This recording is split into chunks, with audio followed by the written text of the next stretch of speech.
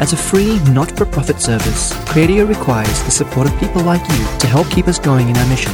To donate, visit cradio.org.au/donate. Cradio.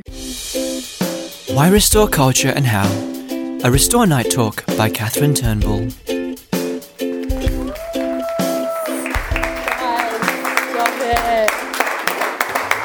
Can we please start with a prayer?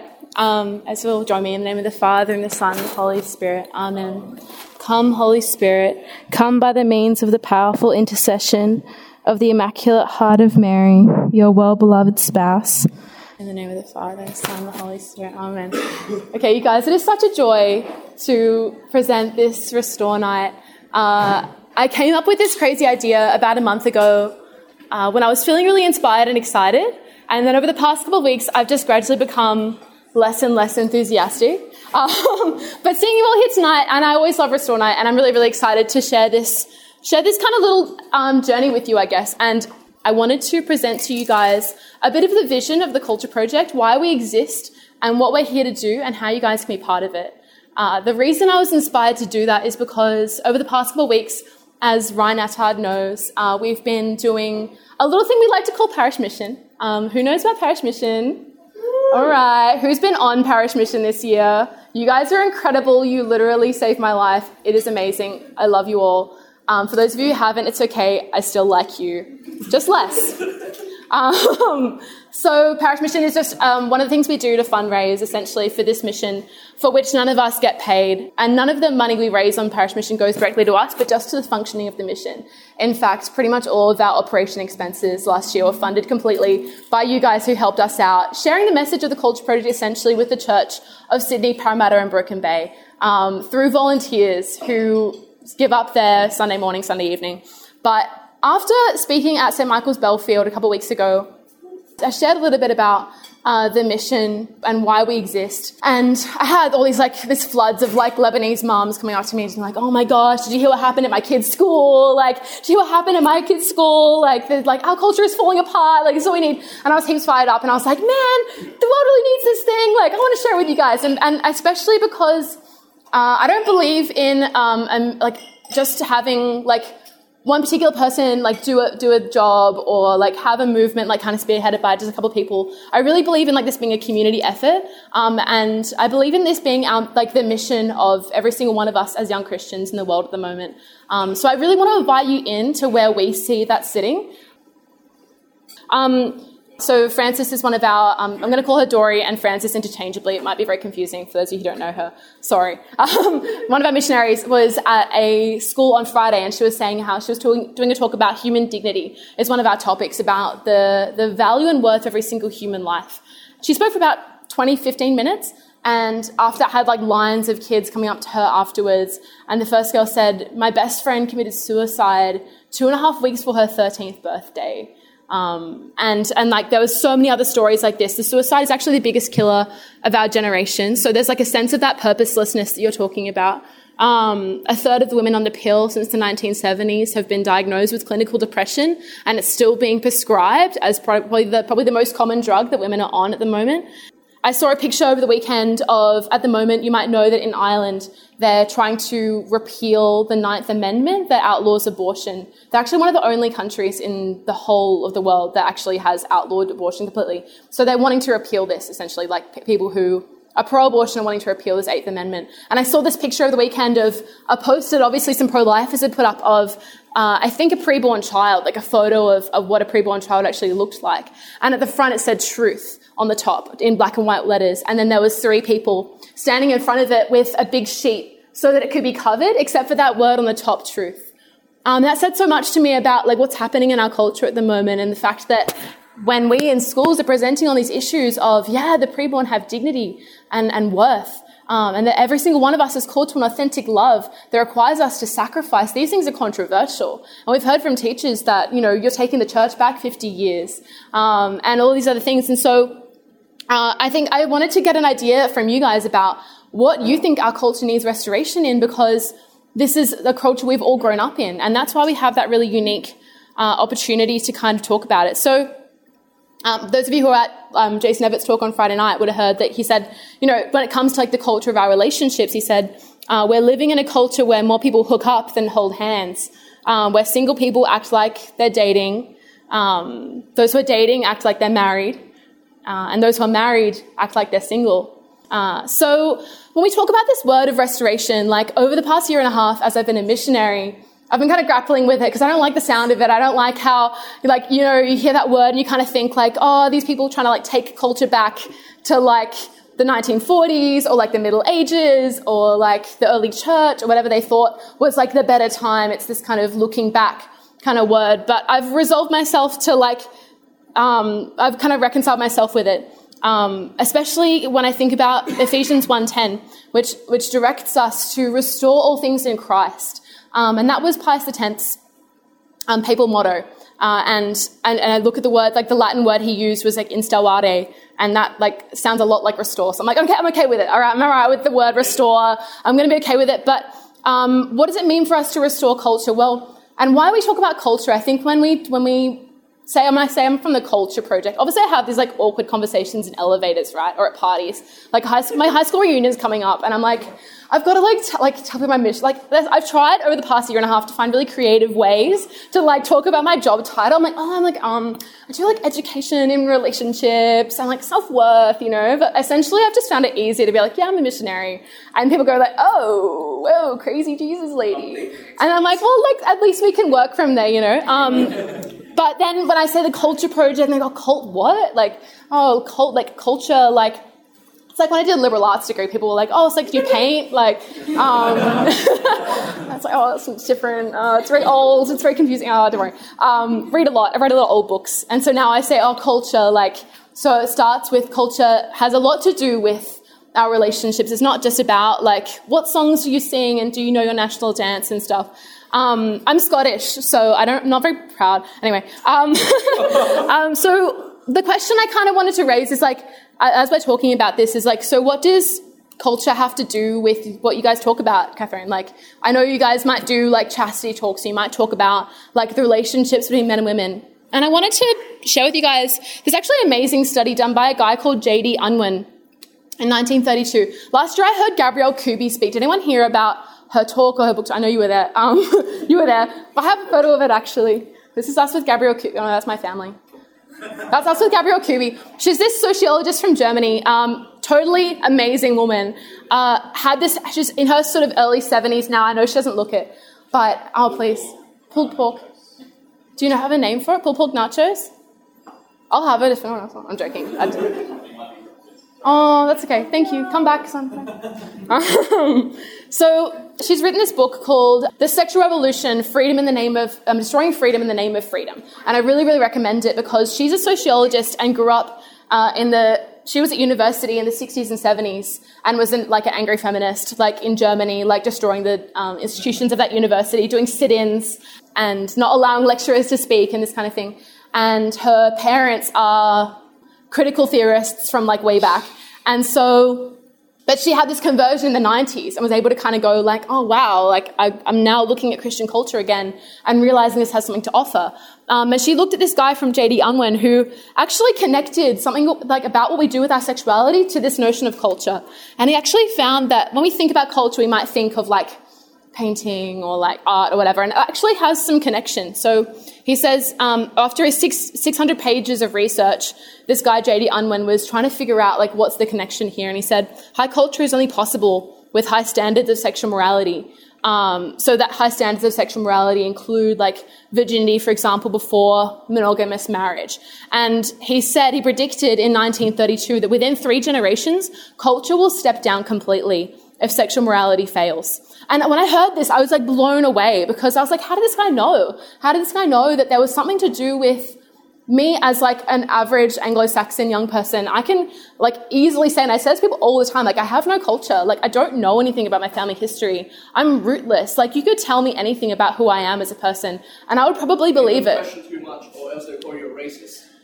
Well, I try not to talk about other people like too much because I'm focused on my own problems. But But there's something about that Anglo-Saxon rootlessness, which is making a lot of sense to me, and where he says that culture will step down if sexual morality fails. And obviously he was interested in like Freud at the time, who was kind of saying like culture exists when we kind of sacrifice our sexual drive, or maybe even just like our sort of selfish impulses, like when we start getting out of bed and stop watching like video games 24/7 or watching pornography, when we make our bed and put our like shoulders back and start doing those things that Jordan Peterson perhaps is one of those people encouraging us to do, that's when we can start contributing to culture. That's when we can start contributing to our community.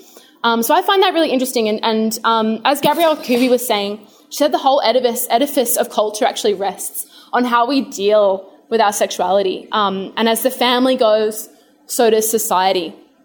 And also, like, on this thing of, like, how sexuality and culture are linked, I kind of want to just, like, put these ideas in your head that sexuality and our identity are obviously so closely linked. Like, it kind of blew my mind, like, listening to Jason Evert as, like, a 14-year-old, and then Mike Schmitz later on, he's like, when you're a man, like, you're going to be a man forever. Like, you've got a male soul. We know that from the way that we understand theology. We know that if you've been born a man, you're going to be a man forever.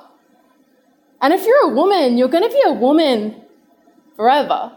And there's something essential about our souls. That's the only thing that's actually essentially different about our souls. And I love, one of my favorite speakers is Helen Alvarez. She's a lawyer from the States. Brilliant, brilliant woman. And she talks about the sexual difference being the essential difference of society. I mean, God in the beginning, right, makes like Adam and Eve. And there's these two different kinds of human made from the same stuff, right? But there's this essential difference between them. And she says that the sexual difference is the way that we can then come to understand all other differences. And she talks about her husband and how he'll like come in from like fishing trips with their sons and stuff, and he'll be like in these like boots covered with mud, and like he smells like fish poo, and he's like walking in from this hunting trip and he hasn't showered for a week, and he's like so happy, and he's like, babe, like look what I got. Like I don't know how they talk to each other, but he's like walking in and he's like had the best week, and she's like, I don't get you, like as a human being I don't understand why this is good for you, but I appreciate that and I'm glad that you're happy, you know. And she was like, it's actually good for me to be in close relationship with a man so that I can understand when someone else is different to me in some other way. I can be like, oh, that's like, you know, if it's not like a moral issue, it's like, cool, you're just different to me. Like, you know what I mean? So I found that really cool. And I think there's something also significant here when we say, oh yeah, this is a really cool thing in Theology of the Body, where JP2 says, I just kind of want to read this and have you guys just like think about it for a second.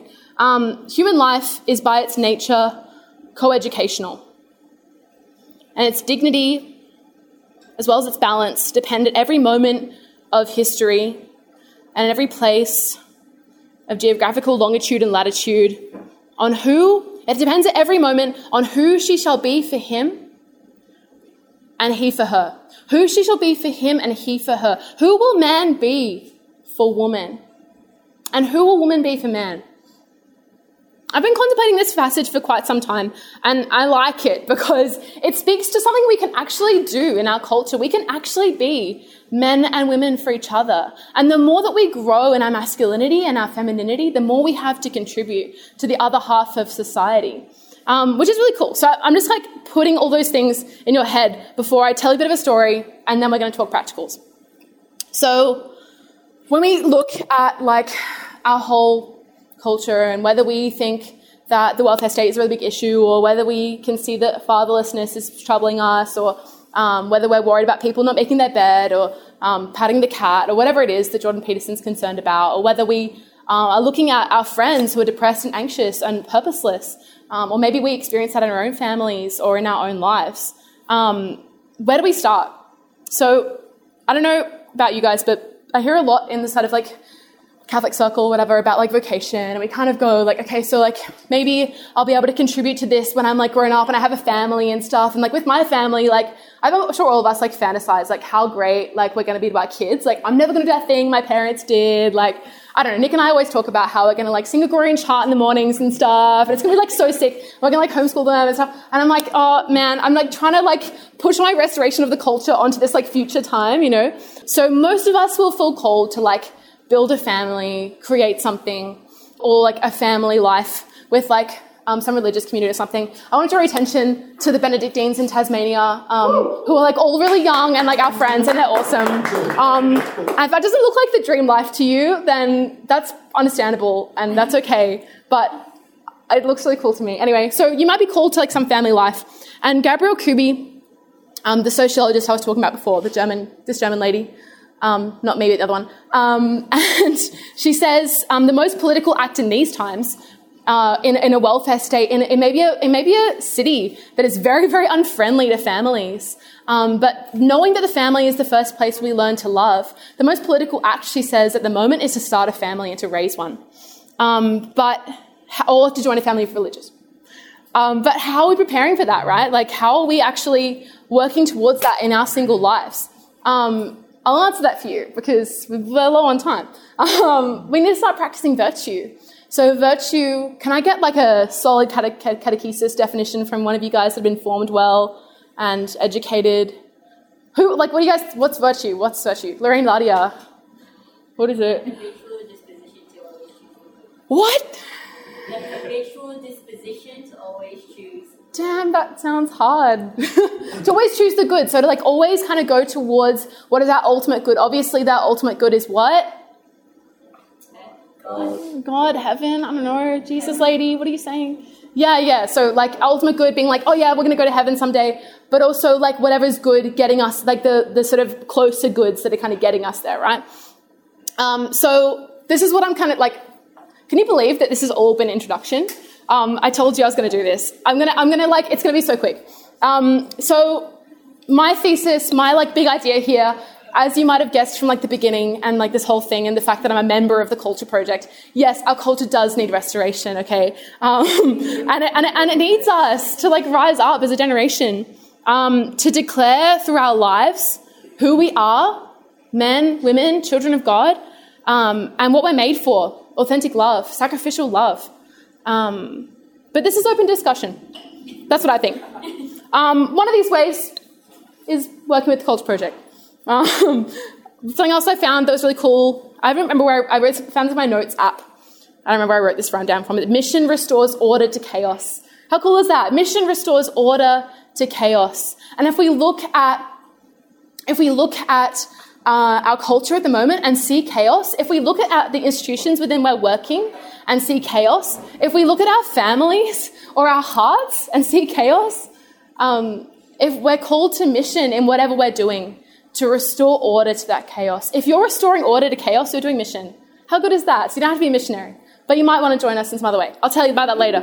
So I'm going to share with you guys a little bit about, this is like gone ridiculous. Are you guys getting bored? Like, because I can just like be super quick, like, but I'm getting into the juicy bit. All right. I always think I'm not going to have enough content. Where am I at? Okay, I want to go back to my family really quick. This is my amazing siblings. I'm meeting some of you guys for the first time tonight, or I might know you guys kind of vaguely, and you might be kind of like, where does this crazy lady come from? So, or you might not have wondered that, but now you are because I put that question in your mind, like that, like the word thing. Connections. Anyway, cool. So I grew up in Adelaide. I'm the youngest of 6 kids. These are my amazing siblings. I probably think they're the best people in the world. They're obviously the best looking. And these are my amazing parents. No, not those guys. These guys. How cute are they? I think they're cute. Anyway, there's 3 generations that span my family. So my dad was born in 1944, and I was born in 1996. So I think I actually technically qualify for Generation Z, which is a bit uncomfortable. You me, Beck? Generation Z, yeah, all right, nice. So, I mean, if I fit into Generation Y, I've got baby boomers, my parents. I think my dad's actually at the beginning of the baby boomer generation. My older siblings are in the Generation X, like that whole, like, we're angry, we listen to AC/DC kind of, that's probably your generation, Father Thomas, is that true? Yeah. Do you feel angry and want to listen to AC/DC sometimes? Yeah, okay, that's cool. He's supporting me, I appreciate that. Yeah. Like a Zen way, a Franciscan way. And then there's my artistic, crazy siblings, so all fit in that sort of Generation Y category. We've grown up with like Pokemon and like Nintendos and This Lorraine. And we kind of look out in the world and kind of want to destroy the institutions and stuff. So when I look at my childhood, I can see that there was a bit of a generational gap. So my parents grew up in the post-war period, and their parents had been really damaged by the Second World War and the First World War, through which they lived, and often they served. My parents, both their dads are military men, so there's a lot of PTSD there. There's a lot of emotional absence. I'm telling this story so that we can like ask these questions for ourselves, right? I'm not really going to like be like, oh, hey, here's my sad story. Like, I feel like sometimes we can do that with testimonies. We can be like, oh, like now you know all my sad secrets, you know, like it's not really about that. But like, growing up, I never really heard the words I love you. I never got hugs. I never got I'm proud of you. But I look back at my early childhood, and I remember it as full of warmth and love. And if we think about our early childhood as being part of that question of like, am I safe? Like I see this with a lot of people. Like if people kind of seem like sort of safe and stable in the world, it's because in their early childhood they were really, really nourished and really, really lavished with love. And I think my older siblings had a big part to do with that. So I grew up in this household full of older people who like thought I was really cute and stuff, and I totally was. So I don't blame them. But we always had like a lot of students living around the house and stuff. So I was like, people are awesome. I'm totally safe. Like things are great, kind of thing. Even though, like, probably looking back, none of my siblings practiced the faith. A lot of them I would actually be terrified to give this presentation in front of my siblings. My oldest brother is getting married this year.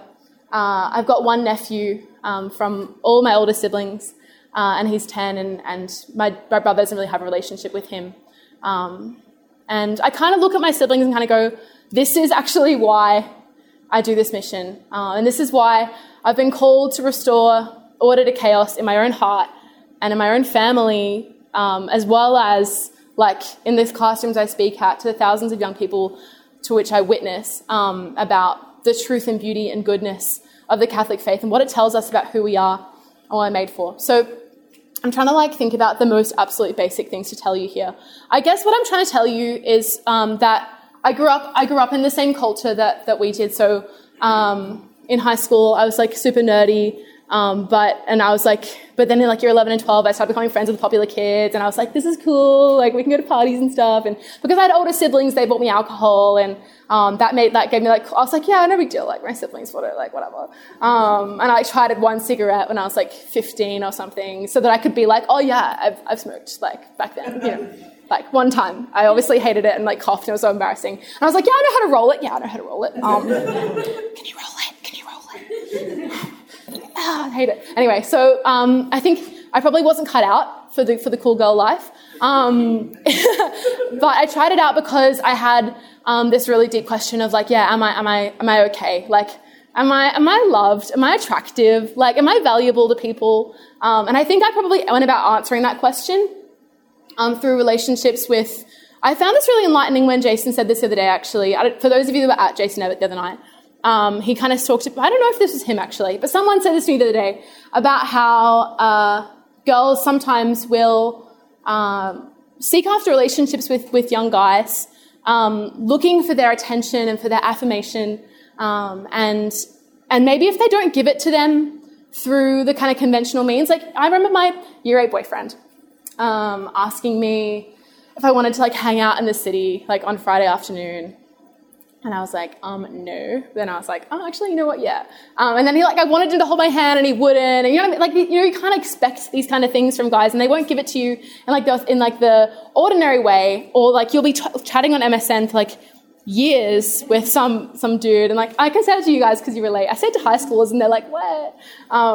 So you'll be chatting to them for years and years, and then you'll be like, why don't you ask me out, you know? And so then if that doesn't work, if like the conventional ways don't work, you might kind of then fall for something that's a little bit even cheaper than that. And if you see that they're sexually attracted to you, you might be like, oh, like maybe like if we get drunk one night at a party, we'll hook up, you know? And then that might turn into a relationship, and they might assume that you're in a relationship, and you're like, I never said yes to you, you never asked me out.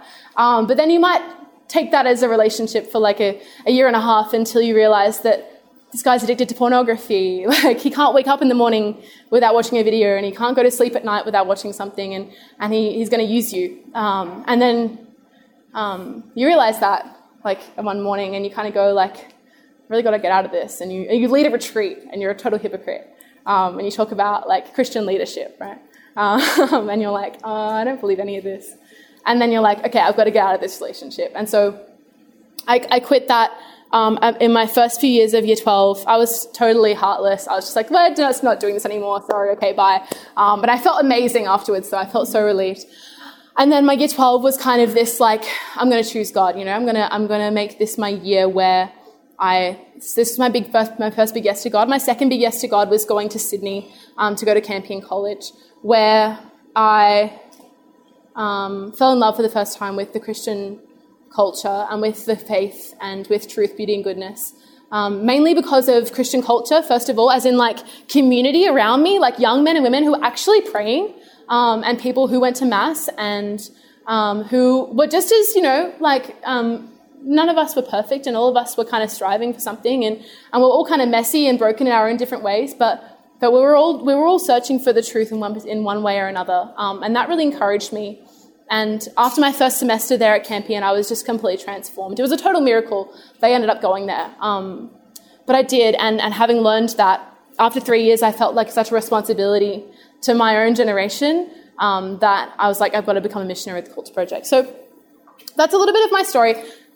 That's like, I'm going to have to take a look at where I'm at. So now what I kind of want us to do, I'm probably just going to, you know what I really want to do? I kind of wanted you guys to talk about this, but I'm actually just going to ask you guys a couple of questions, and we're going to reflect on them really quietly, like, for a bit, and then we're going to wrap up. Can you believe it? We're actually going to wrap up. So I was taught like what it meant to be a man, what it meant to be a woman, probably first by my sister. I used to like imitate her outfits and stuff. Like, if you guys remember in the early 2000s how it was like a really cool thing to like have long sleeve tops and then put a t-shirt on top. Does anyone remember that? Oh man, I tried, man. I was like 6. I walk out like wearing this like skivvy. It's like pink and like ruffly, and I like put the t-shirt on top, and I'm like, "My cool." And she's like, "What are you wearing?" And I'm like, my little feminine heart died a little bit that day. And then later on, in like a more wholesome way, I guess, I saw virtuous women striving to be good, striving to love their brothers around them. Probably in my uni days, I probably saw a bit more of that, and I was like, I want to be like that. I want to imitate that. So I just kind of wanted us to think for a little bit about what that is for us, like who's taught us in our journey about what it means to be a man and what it means to be a woman. You can chat about it if you want. It's 8 o'clock, wow.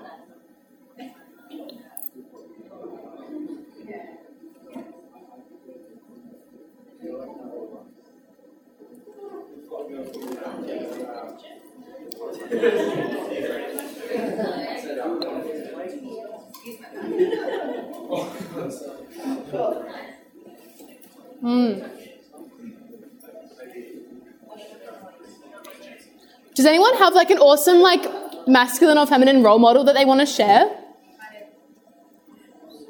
Oh, you look, I was like, yes, how exciting.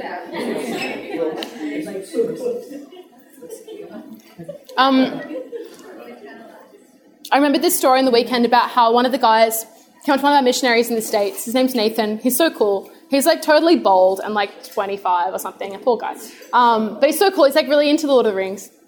And he was saying how one guy came up to him after one of his presentations and he was like, I don't have a male role model. Like, this is a teenage boy. I don't have a male role model. Like, my dad left when I was 2. I don't know. Like, I've never seen a man in my life that I actually want to be like. But today after this presentation, I've seen that I want to be like you. And you're that man for me now. You're the man I want to be like. Like, it's gonna, all the masculine hearts in this room are just like, pressure. Crap, like, I don't want that responsibility.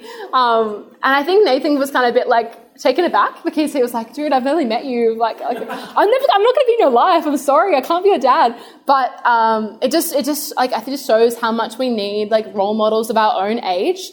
And probably, I'm not going to say what you guys are thinking or like what you guys have experienced, but like probably you've experienced that thing of like looking up to people of our own age who are kind of like, I don't know, killing it at the game a little bit and kind of being great men, being great women, and you're like, I want to be like that. So I feel like that's what we have the chance to be for each other. The other questions, I'm just going to like speed through this really quick. So like, you might want to think for a second about like who taught you like what pure or authentic love looked like, and that you were worthy or capable of that. Maybe that's something you're still learning. That's probably something all of us are still learning. I feel like I learned that for the first time like 2 years ago, like, and I'm just beginning that journey. I feel like I'm beginning that journey most days. But again, it's been like that awesome relationship that Lorraine told me about, a relationship with her friends where where he was like, oh, can I kiss you? And she's like, no, we're not dating. Like, you know, like she was just like, we have boundaries and like, this is what it is. Can you tell me more about like what else was really impressive about them? Your friends, not you. Oh, okay. I was like, not me. I'm like, that's no. My friends, they started dating and then he took her out for a date, but then he tried to lean in and kiss her, and she was like, "Whoa, no, why? We're not together. We're not exclusive. You can't kiss me. Like, you're not my boyfriend. I don't let people who aren't my boyfriend kiss me." I'm like, "Whoa, you mom culture." Yeah. Anyway, so like, but I think probably in